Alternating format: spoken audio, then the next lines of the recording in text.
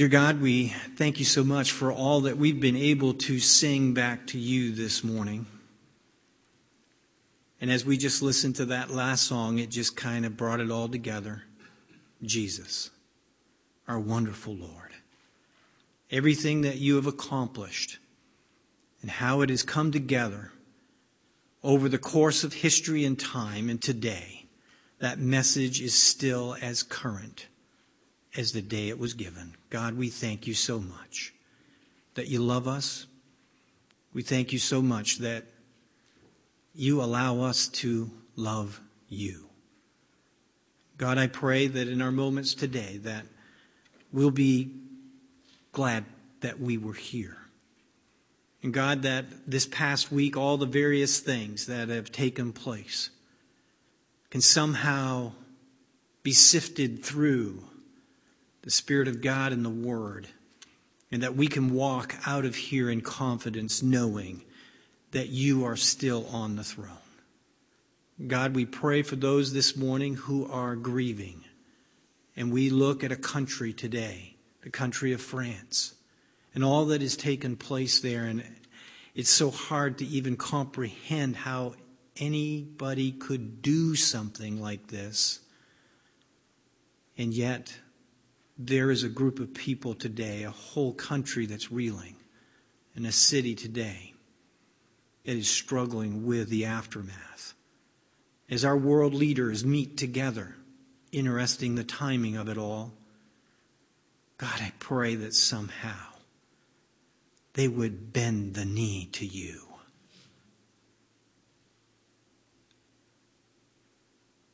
We know that this world is heading in a certain direction, but it is not out of control. And you have a plan and a purpose and a desire that all men should come to a saving knowledge of you. God, help us to be part of your page, your program today. For our own people this morning, we continue to pray for them. We think this morning of Brent and Carol, and we also think of Brenda, and we think of others today that need that special touch from on high. And God, we ask that as the people of God this week, we might be able to be sensitive to your urging and leading, and there's things you'd have us do that we could be an encouragement. I pray that we would do that. We pray for our ministries. We pray for our nominating team as they'll be meeting in the next little while and putting together the different leaders for the next year. We ask for great wisdom as we get together to do that. And as we come into this Christmas season, God, I pray that we will be filled with that true message and that we'd be willing to share that gift to everyone that we meet. We thank you for our shoebox opportunity. And we have no idea where these boxes are going to go and how you're going to use them. But we commit them to you. And God, we pray for our missionaries, a host of them that are on there. We thank you for those that were able to help out down at the camp with Gary and Christina yesterday. We thank you for the work that was done, and we continue to ask a special blessing upon that ministry and upon that couple as they give of their time. Truly, this is a great opportunity for us. These are great days to live. Help us to look to you, the author and finisher of our faith. In Jesus' name we pray. Amen. Well, it certainly is a delight this morning to have with us Dr. Thomas Thompson. I always get that wrong. And he and his wife Jackie traveling all the way from New York. And they're well known to Connie and Phil. But to the rest of us, we may not know them as well. But as we've had the opportunity this last week, and just to be able to sit down with Milo in the office this week, it was just a delight. And there's something about getting together with God's people, isn't it? And there's this bond. It doesn't make any difference, the connections. It's just there's a bond that you have in Christ. And I can assure you, and he said to me, he said, now, when you get up there and you introduce me, make it brief. He said, I'm just a farm kid saved by grace. And that's good, isn't it? A pastor, a Bible college professor, and also a president of the school, traveled around the world. But you know what? The most important thing that we need to know about him this morning is that he loves Jesus and that he's one of his kids and that he's willing to share that message with all of us. And so we're going to welcome this morning Dr. Thompson, going to give him the time. There was an outline that was given to you. There should be some extras around. If you don't have a copy, just stick your hand in the air and we'll give you one of those. And the morning is yours, sir. As long as you're done by 6 o'clock service tonight, that'll be appropriate. I won't take a vote as to how many of you agree with him on that. I want to say it's been a delight for Jackie and myself to be able to be here and visit with Phil and Connie. Connie is Jackie's sister. I was going to say younger sister. And so it's a real privilege for us to be here and be with them, but also to be here in the church. And Pastor, I thank you for the opportunity to be able to share. I have a couple of stories I want to tell you. I want to get you so you're not quite so serious looking, okay? Jacob, who was age 92, and Rebecca, who was age 89, living in Florida. You do recognize a few older people live in Florida? And they were excited about their decision to get married. So they went for a stroll to discuss the wedding, and on the way they passed a drugstore, and Jacob, who's 92 years old, said to his future wife, Rebecca, 89, let's go in. He talked to the guy behind the counter, and he said, are you the owner? And the pharmacist answered, yes. Jacob said, we're about to get married. Do you sell heart medication? Pharmacist, of course we do. Jacob said, well, how about medicine for circulation and rheumatism? All kinds. Jacob said, well, do you have medicine for memory problems and arthritis and jaundice? And the pharmacist said, yes, a large variety. We got the works. Well, what about vitamins and sleeping pills and Geritol? And the pharmacist said, absolutely. Well, Jacob said, do you sell wheelchairs and walkers? And the pharmacist said, all speeds and sizes. And Jacob said to the pharmacist, great, we'd like to use this store as our bridal registry.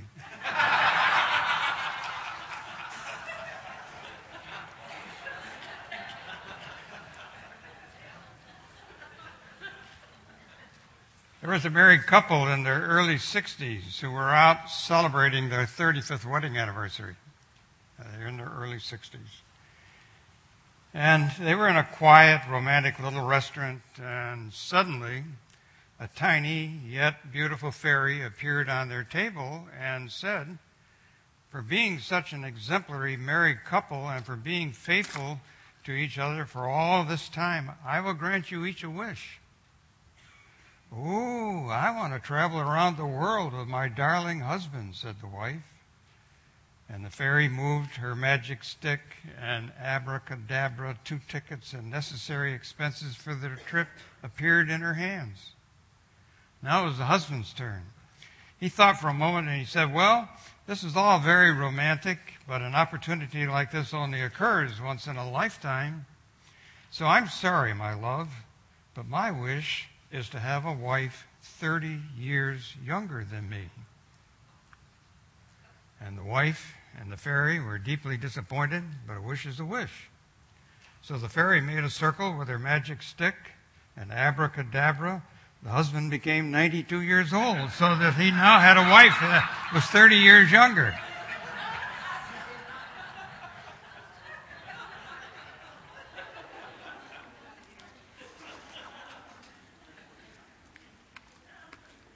Pastor mentioned that I grew up on a dairy farm in upstate New York, and I didn't get saved till after I got out of high school. My mom and dad were not saved until after I was.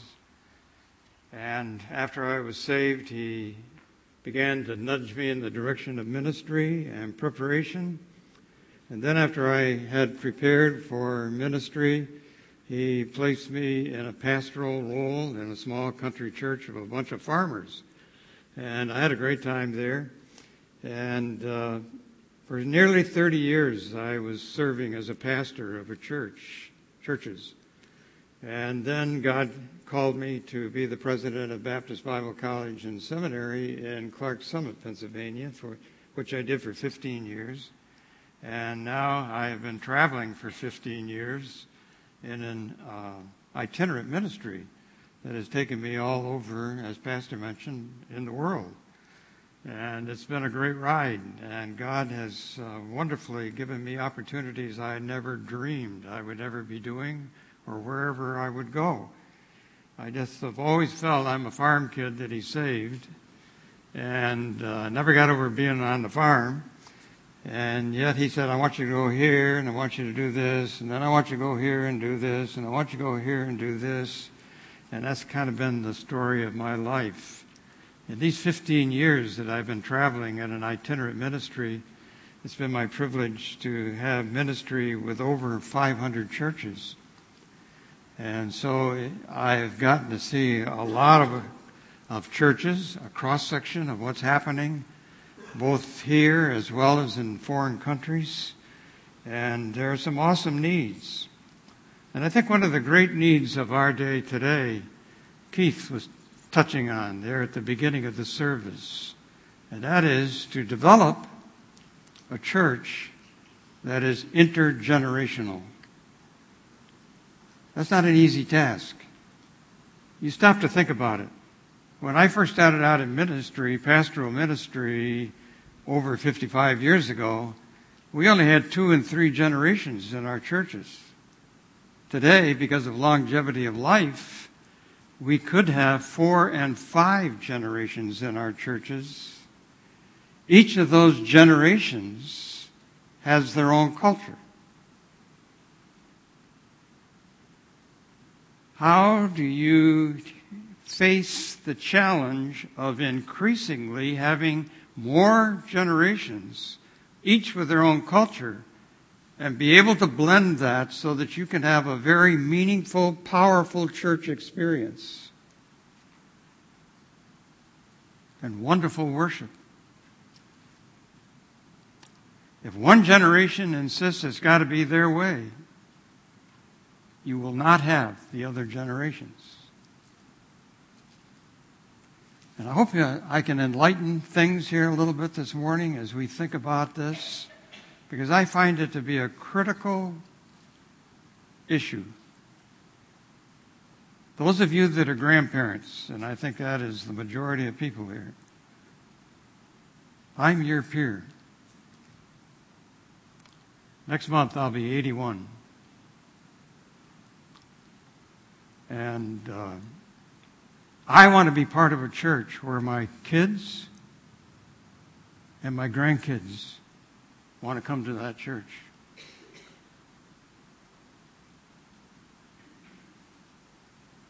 And that's going to be a challenge.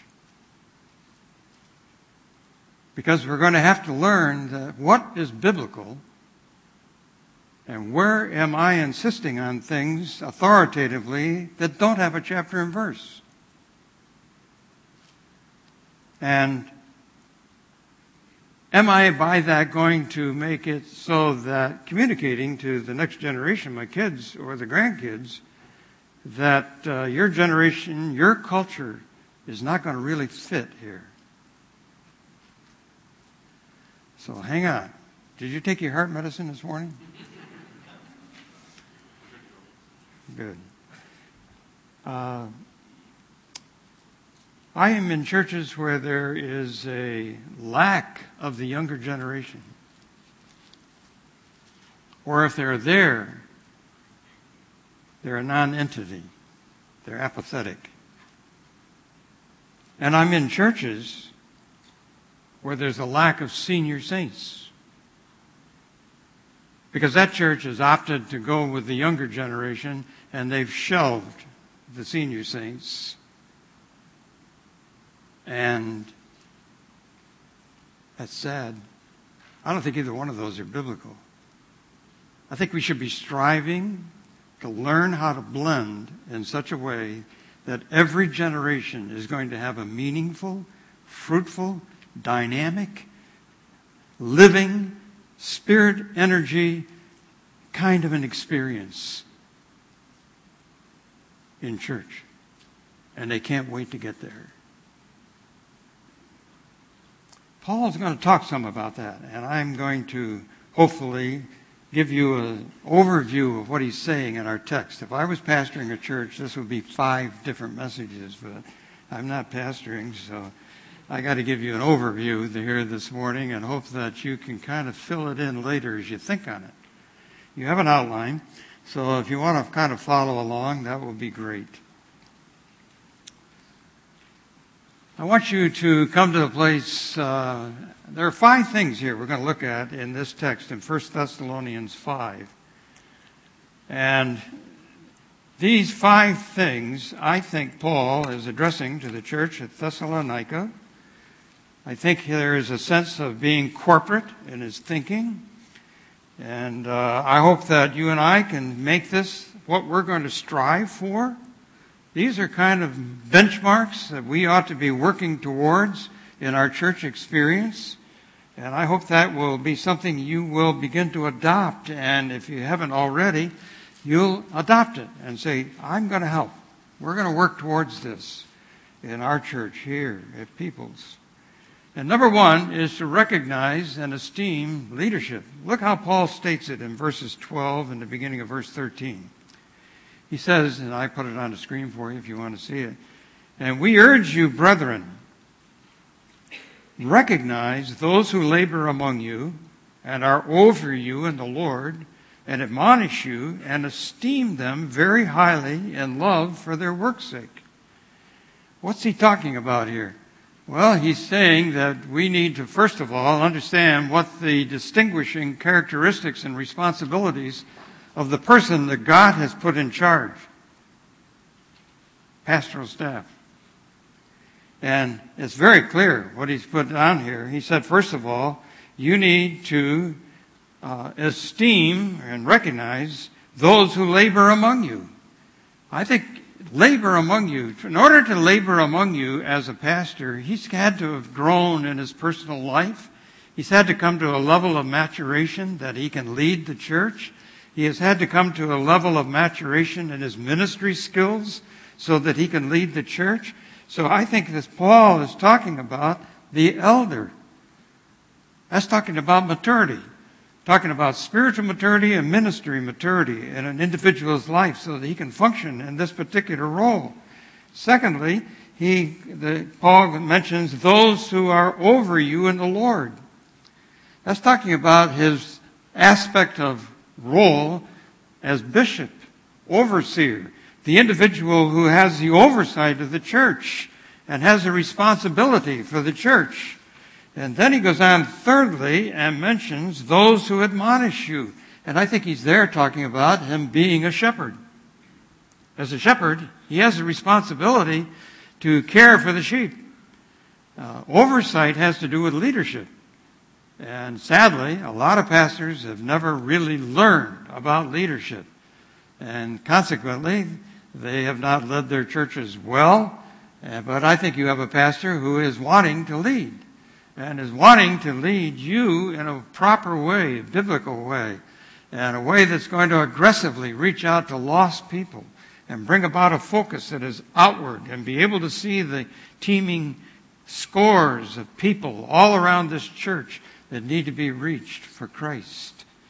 And you have a pastor that is also an elder. He's grown. He's become mature in many, many areas that have equipped him to be the leader of this church. And thirdly, he's going to function in the role of shepherding you. Coming alongside of you and admonishing you. Doing it formally from the pulpit. He has a responsibility to watch over you as a shepherd would, feeding and guiding and protecting. So Paul is very clear about who a leader is, and then he turns around and he says, what should every believer's responsibilities be towards this leader? And he spells it out here in these verses, in these words. He says, first of all, recognize your leader. What does that mean, recognize him? Does that mean you can see that he's got on certain clothing and he wears glasses and you can recognize him when you see him again? I don't think that's what it's talking about at all. I think recognize here conveys the thought of knowing him. Secondly, understanding him. And thirdly, appreciating him as the leader. And I think that is going to come about as you gain a proper observation and an attitude towards him, and you understand his person, you understand the position that he fills, you understand his responsibilities that he carries, and the performance of what he is doing. That's what the idea of recognizing is talking about in the text. Secondly, Paul goes on to say, you need to esteem him very highly. What does esteem mean? Esteem means to think well of. I'm in churches where people don't think well of their pastor. That's a sad day. And it's going to be detrimental to the ministry of that church. And you regard him positively. And he says you do it very highly. That means you're going to do it exceedingly, abundantly. You're going to have this kind of respect towards your pastor as a leader. And Paul goes on to say, you're going to love him for the work's sake, for the church's sake, for his sake. You're going to love him. Sadly, in many churches, there are people that are adversarial towards the pastor and other leaders. And that sometimes includes senior saints. And pastors cannot do their best work while subject to indifference or carping criticism or unloving attitudes and actions. I had the opportunity to speak at a large church in Iowa in the States back about a year ago. Had several hundreds of people there, and I spoke in the service. And I had to catch a plane right after the service, so the pastor was going to take me to the airport. But he wanted to stop by his house and change his clothes before we left. And we stopped by his house, and all of a sudden, while he was changing his clothes and had just come out, there was a doorbell. And he went to the door. Here stood one of his deacons who had become very adversarial. Everything he did, that deacon opposed it. And he said, Pastor, before you leave town, I had to get to you. The message this morning really got to me, and I need to seek your forgiveness.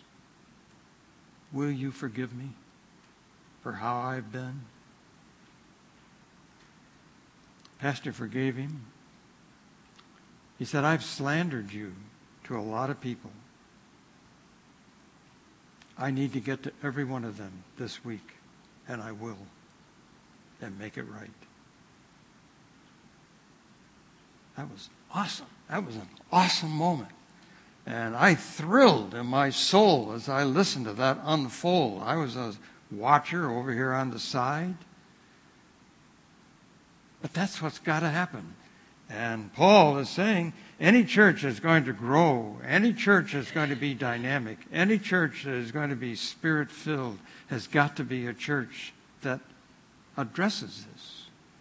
A church that is going to recognize and esteem their leaders. Second thing that he's going to talk about here in the next verse, the rest of verse 13, he wants us to build and maintain the unity of the body. Look how he puts it. Be at peace among yourselves. God expects unity in the congregation. I'm going to put it further than that. More than expects, he commands it. And in Ephesians 4:3, for example, be diligent to preserve the unity of the Spirit in the bond of peace. Friends, no church can grow spiritually or numerically without its leaders and members being at peace with the Lord, peace among the leaders, and peace among all of the congregation. And if you're not at peace, you are going to bring that ministry to paralysis. It's not going to accomplish much of anything. When there is dissension and divisions, it usually springs out of selfishness and springs out of sin in our lives. And whether among the leaders are sinful or the people are sinful. And the work is going to be hindered greatly. But I just need to remind you, God hates the sowing of discord. Proverbs 6:19 and others. I was at a church that God has done some phenomenal things in. Probably about 10 years ago, the pastor of the church in Rochester, New York, had come to a 2-day seminar I was doing for pastors. And he sat through that and he got really turned on. And he said, "Hey, can you come and help me in my church?" He had been a youth pastor and now he's a senior pastor. He was leading a church of about 250 people on average and had been plateaued at that for a long time. He said, "Can you come and help me? I'm getting a lot of pushback and I need help." So he put together 70 people out of that congregation and had me there from a Friday through Sunday night. And we spent all weekend together.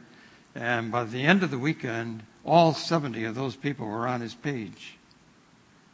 And they were ready to begin to posture themselves to become a growing, dynamic church reaching lost people. But on Sunday night, there was a man who was there, and he came dressed up with his suit and the power tie, the yellow tie. And pastor saw him there, and he said, "Oh boy, I bet he's going to confront Milo." And sure enough, as soon as the service was over, he made his way to me and started talking to me and started putting down the pastor and putting down the church and what was happening in the church. There were some things changing, and he didn't like it, and he was dumping on everything. So I finally stopped him long enough to find out who he was, and he was in his 60s. He had been he was a graduate of Baptist Bible Seminary in Johnson City, New York, but he never went into the ministry and owned a business, a good business, but had been a member of that church all of those years. Finally, I said to him, "Sir, can I ask you a personal question? You've been putting down the pastor and putting down these people and not happy with anything and basically slandering them." I said, "Can I ask you a personal question?" He said, "Yes." I said, "Have you led anybody to Christ this year?" He started to talk about something else. I said, "Whoa, wait a minute, come back here. You didn't answer my question." And he stammered around. He finally said, "No." I said, "Have you led anybody to Christ in the last 5 years?" "No." "Have you led anybody to Christ in the last 10 years?" "No." "Have you led anybody to Christ in the last 15 years? "No." I said, "I got a feeling if I keep going, I'm going to get the same answer." I said, "It looks to me like what the church is doing, God is using the strategies of this church to lead people to Christ. And what you do, He's not using. And it's not leading anybody to Christ." I finally said to him, "Sir, if you're going to stay in this church, you need an attitude adjustment." He's still in the church today. You'll be interested to know.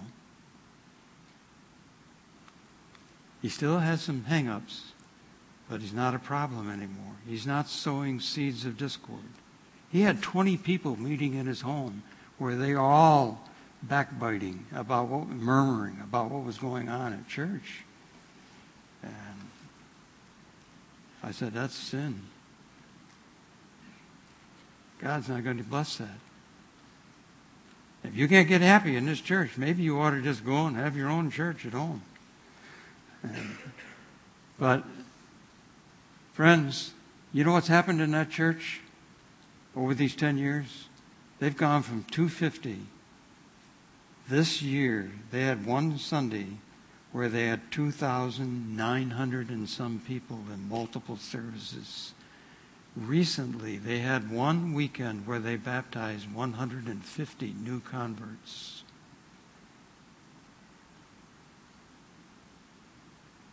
Their message has not changed. But they've realized that the culture is an issue. And they need to learn how to read the culture and how to identify with the culture, just like Christ did when he came out of heaven and came into this world. He identified with us in our culture. That meant a different language. That meant different clothing. That meant food. That meant music that he probably didn't hear in heaven. It meant a lot of other things. But he was willing to do all of that. It had nothing to do with chapter and verse or truth. He was willing to change in order to reach lost people.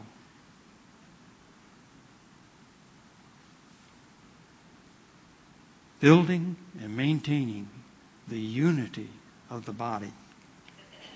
Thirdly, got to keep going here. I'm going to get down, not enough time. Third thing that I want you to see is sharing in the spiritual ministry to all people. Now, we all have a responsibility to recognize and esteem leadership. Secondly, to work at maintaining the unity of the body, because that is very important to its future strength and fruitfulness. Thirdly, is sharing in the spiritual ministry to all people. Look how Paul puts it in verses 14 to 15. Now, we exhort you, brethren, warn those who are unruly, comfort the faint-hearted, uphold the weak, be patient with all. I need to stay here right up front on this one. Every single believer, without exception, has a spiritual ministry responsibility, and we need to recognize that all people, there are maybe some people you're going to reach and work with better than others, but we all have a spiritual ministry. There are no exceptions. So if you're doing nothing in ministry, you got a major issue with God, and God's got a major issue with you. He wants every one of us to realize that there is no believer that ever outgrows doing ministry. It doesn't matter how old we get. The only thing that changes what we're doing for ministry is our health or our strength. But we must continue to do ministry of some sort. He's going to talk about some of the ministry, and if I had lots of time, I would try to flesh out these things that he talks about. There are some categories that he wants us to recognize that we need to work with. Let me show you what they are. Dealing with the wayward. He says, admonish the unruly. That means counsel. That means to work with. The unruly are the careless, those that get out of line. This is a military term, and it's referring to a soldier that's not in step. He's out of place. And there are the wayward in our churches. And every one of you, especially the older people who have walked with God for a long time and hopefully have grown close to Him, you ought to have a great ministry with these people, winning them back to the way and letting God use you. Secondly, is dealing with the worried. Every congregation has the faint-hearted. And he says, encourage the faint-hearted. That means those that get discouraged. It means the quitters, the people that give up. And they are deeply affected by adverse circumstances and their own sinfulness, perhaps. And they just naturally lack courage to go on and press on. You need to come alongside of them, and you need to encourage them and help them. Any of you can do that with a note, with a phone call, with a visit, anything that you can physically do to help them. Thirdly, are the weak. Weak here means those that are without strength, physically without strength, or morally without strength. In a day and age of pornography and other issues, there are people lacking moral strength. And they're weak. And somebody needs to come alongside of them, put their arm around them, hold them up, and encourage them, helping them to get through that and continue on. Next, he talks about the wearisome. Every congregation has people that are wearisome. What's that mean? Have you got any... I better not ask it that way. Churches that I've been in, they have had people that, they just wear you out. They get a hold of you and they capture you and they talk to you for word after word after word, a blizzard of words. And you can't get away from them because you really wanted to see somebody else too, and you wanted to get to that new person in the congregation, but they've captured you right there. They're wearisome. That's just one example of being wearisome. But he says to do what, class? Be patient with all men. Patient means to be long-suffering, long-tempered. It's a quality that we all need to build into our lives. And we need to work with all that are like that. There ought to be no exclusions of people that receive our ministry in the congregation. We come alongside of them. And then he talks about dealing with the wicked. See that no one repays another with evil for evil, but always seek after that which is good. Don't give back evil for evil. There will be people that do evil things. They may be believers and do an evil thing, but you need to have a ministry to them. And how do you minister to them? Not by tooth for tooth, but rather good in the face of that evil. And the Bible talks about that in a number of places. So friends, I don't know what you may fit into or where you may fit in these things. Paul is giving you lots of thoughts about being engaged in ministry no matter your age. The only thing that would affect this is whether you're housebound or you have such ill health that you cannot function in some of the things you used to do, but there's still something for you to do. There's prayer. You can maybe call somebody on a telephone, even from a sickbed. There's things you can do. Don't give up. Don't go on the shelf. A church is poverty-stricken when they put their old people on a shelf. Because they have so much to offer. Don't become faint as an old person and quit. Stay engaged. Stay involved. And help carry on the ministry. The next major thing that he's going to talk about and focus for us is wholehearted, God-centered worship. This is where I could spend probably 2 hours talking to you. And how does Paul put it? I think he kind of encompasses the things, the ingredients of God-centered worship. There are 5 things here. Rejoice always. Pray without ceasing. In everything give thanks, for this is the will of God in Christ Jesus for you. Do not quench the Spirit. Do not despise prophecies. Now think about those for a minute. Rejoicing always, constantly. That means if you rejoice always, you're going to create an atmosphere, you're going to create an ambience in the church that is going to be celebratory. You're rejoicing. You're celebrating. Celebrating God and who He is and His awesomeness. Celebrating people coming to Christ and being saved. I'll tell you some of the high times in my pastoral life. I was in a church in Jamestown, New York, where we saw 200 adults saved in 1 year and baptized in that church. I was baptizing every month 15 to 25 adults. I want to tell you, there was celebration in that church. They could not wait to get there to see what was going to happen next. It was awesome. Celebration. Jackie and I are in some churches where there is zero celebration.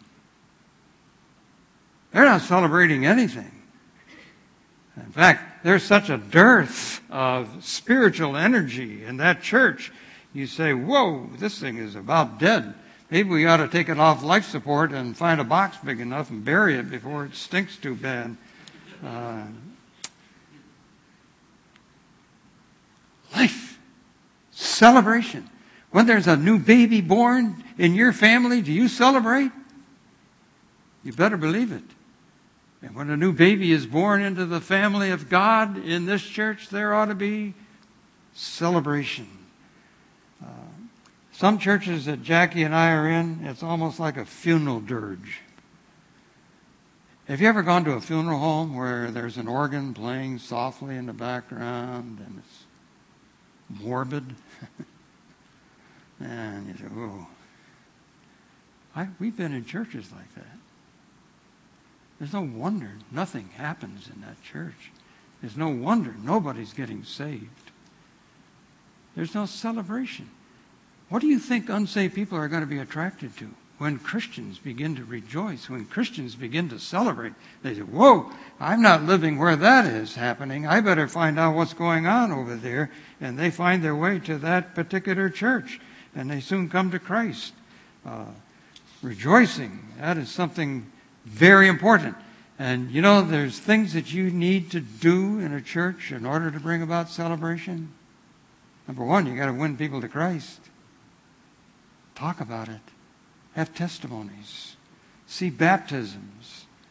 Music has a great way of enhancing, or conversely, celebration.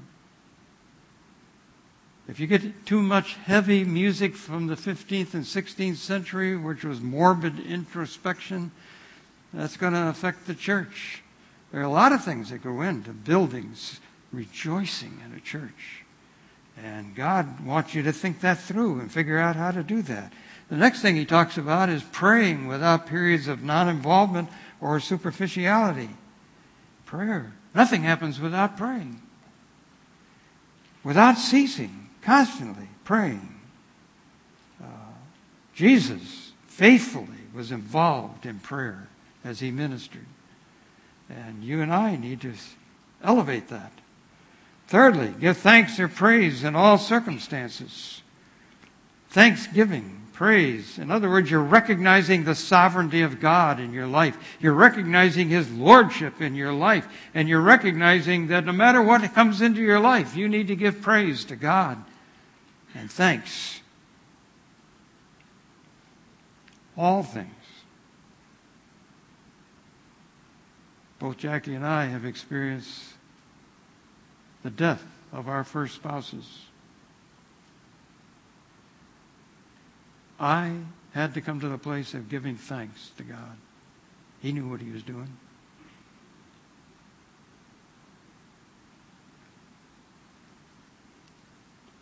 Give thanks in everything. Thankful people. Unsaved people that are not attracted to defeated Christians who are complaining. That's one of my big issues why I don't hardly ever look at Facebook. Facebook can have a lot of young mothers on it. And they say, oh, I'm so tired. Go to bed, honey. A lot of other issues. I better not get sidetracked here. Next thing he says, do not ignore or suppress the Spirit. And churches that do that are lacking in energy and power. Churches that are seeing great things happening, the Spirit has free course. And he is fully engaged and doing awesome things that humans could not even begin to think about doing. Don't suppress him. Don't quench him. And slandering and gossiping and backbiting and murmuring, they quench the Spirit. We need to be sure that we are allowing the Spirit of God to be fully involved. Keep going with me. The next thing he mentions is maintain respect for the supremacy of God's Word. The Scriptures, his full revelation to us. And he wants you and me to realize that here he's talking about prophecies. I think he's talking about in the New Testament prophetic utterances that are referencing spoken word as well as written word that they had in that day as it was coming forth. And we are not to consider it as nothing. Let me see if I can graphically show you what I'm talking about. Here are the scriptures talking about grace and our living in the Lord. And it's easy to depart from the scriptures, maybe unknowingly. On one side of this equation is relativism. This is where the emerging church movement would land. They become very involved in being culturally relevant, even at the expense of clear teaching of Scripture. God does not want us to do that. He does not want you to ignore parts of the Bible. He does not want you to be apathetic towards any parts of the Bible. To be less than the Scriptures is to compromise. But we need to think about the other side of this equation as well. And that has to do with legalistic moralism. What do I mean by legalistic moralism? Here's where I'm talking about Christian people who, I had fun. I had the opportunity to teach about 400 senior saints in Florida for 4 weeks, 2 hours each week. And I got to talking with them, and I said, how many of you are from the north originally? 85% of them are from the north. And we got to talking about their churches back up north, and they didn't like what was happening in their churches back up north. And one lady spoke up and said, oh man, the way people are dressing these days, and the jewelry they wear and the piercings they have. And I said, how do you think God would dress somebody if he was getting them ready? So I took them to Ezekiel 16, where it talks about God dressing Jerusalem. And he dressed them culturally relevant, like it would have been in that day. And one of the things that he did for them was, and in that text, you can read it for yourself. In that text, he put a jewel in their nose. And I looked at these old people. What do you think about that? God would give somebody a nose jewel. Heads are going like this. I don't know how many times they probably read that, but they never did catch it when they went through it. What is happening there? That's what we call legalism, where we take something that we believe and we push it beyond even where God's at, and we give it the authority that God would give in the Scriptures. And if somebody else does not do what we think they ought to do or how they ought to live, then we cross them off. We don't have fellowship with them anymore. That's legalism. That is very prevalent in most of the 500 churches I have been in the last 15 years. I could talk to you about illustration after illustration of what that is talking about. But I want to remind you, just as being less than the Scriptures is compromise, being more than the Scriptures is compromise.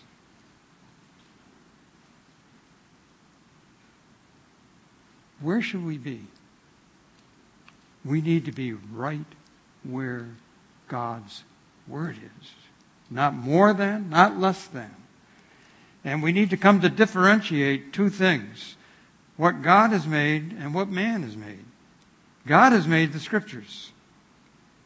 And he wants us to be right where they are.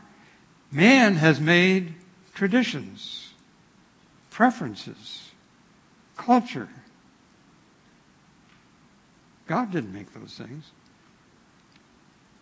And you can stop to think about all the traditions that exist in this church. There are a lot of them. Churches get all hung up on their traditions. You know, really, under these man-made things of traditions that are in the church, whether you're going to sing the Gloria Patri every Sunday or not, and whether you're going to sit on pews or chairs, whether you're going to have what instruments on the platform and which ones are taboo, and all those kinds of things are purely traditional, man-made. Even what kind of dress you're going to wear Sunday morning.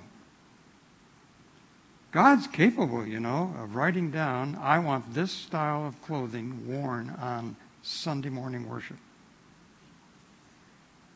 But he didn't.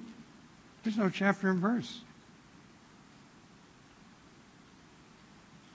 That's purely a man-made tradition, or even a preference, or a culture that's been built in a church. I've quit preaching and gone to meddling, haven't I? But I want you to think with me. It's the difference between a living, vital church that's reaching lost people and one that is just coasting towards its death. Many churches I'm in, I'm watching the median age going higher and higher year after year. And all I can say is, if you're not willing to address these issues, the day will come when somebody, the last person, will turn out the lights and shut the door.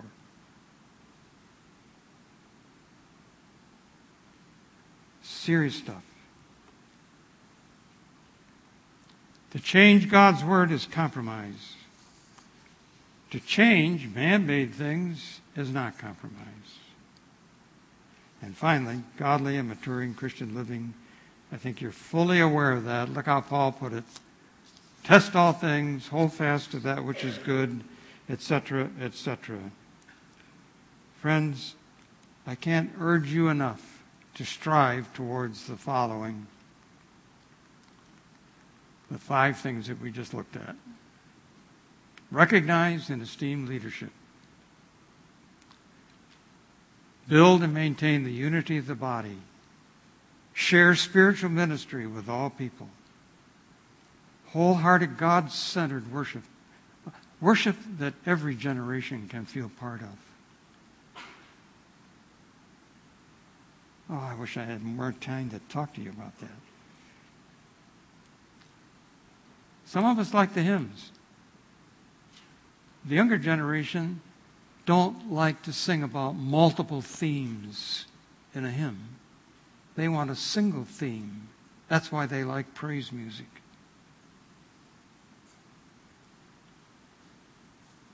There are those things you've got to bring up and think about. Can I, as an older believer, be willing to set aside my preferences, my tradition of the past, to reach lost people? Jesus was willing to do that when he came out of heaven and came into this world. And I must strive to be like him in every way. Father, I pray that you would continue to bless this church with these good people. Father, help them as they think through some of the things we've talked about this morning, and that they may realize that they want to strive to have an intergenerational church where every generation is meaningfully, fully engaged in worship and service. Amen.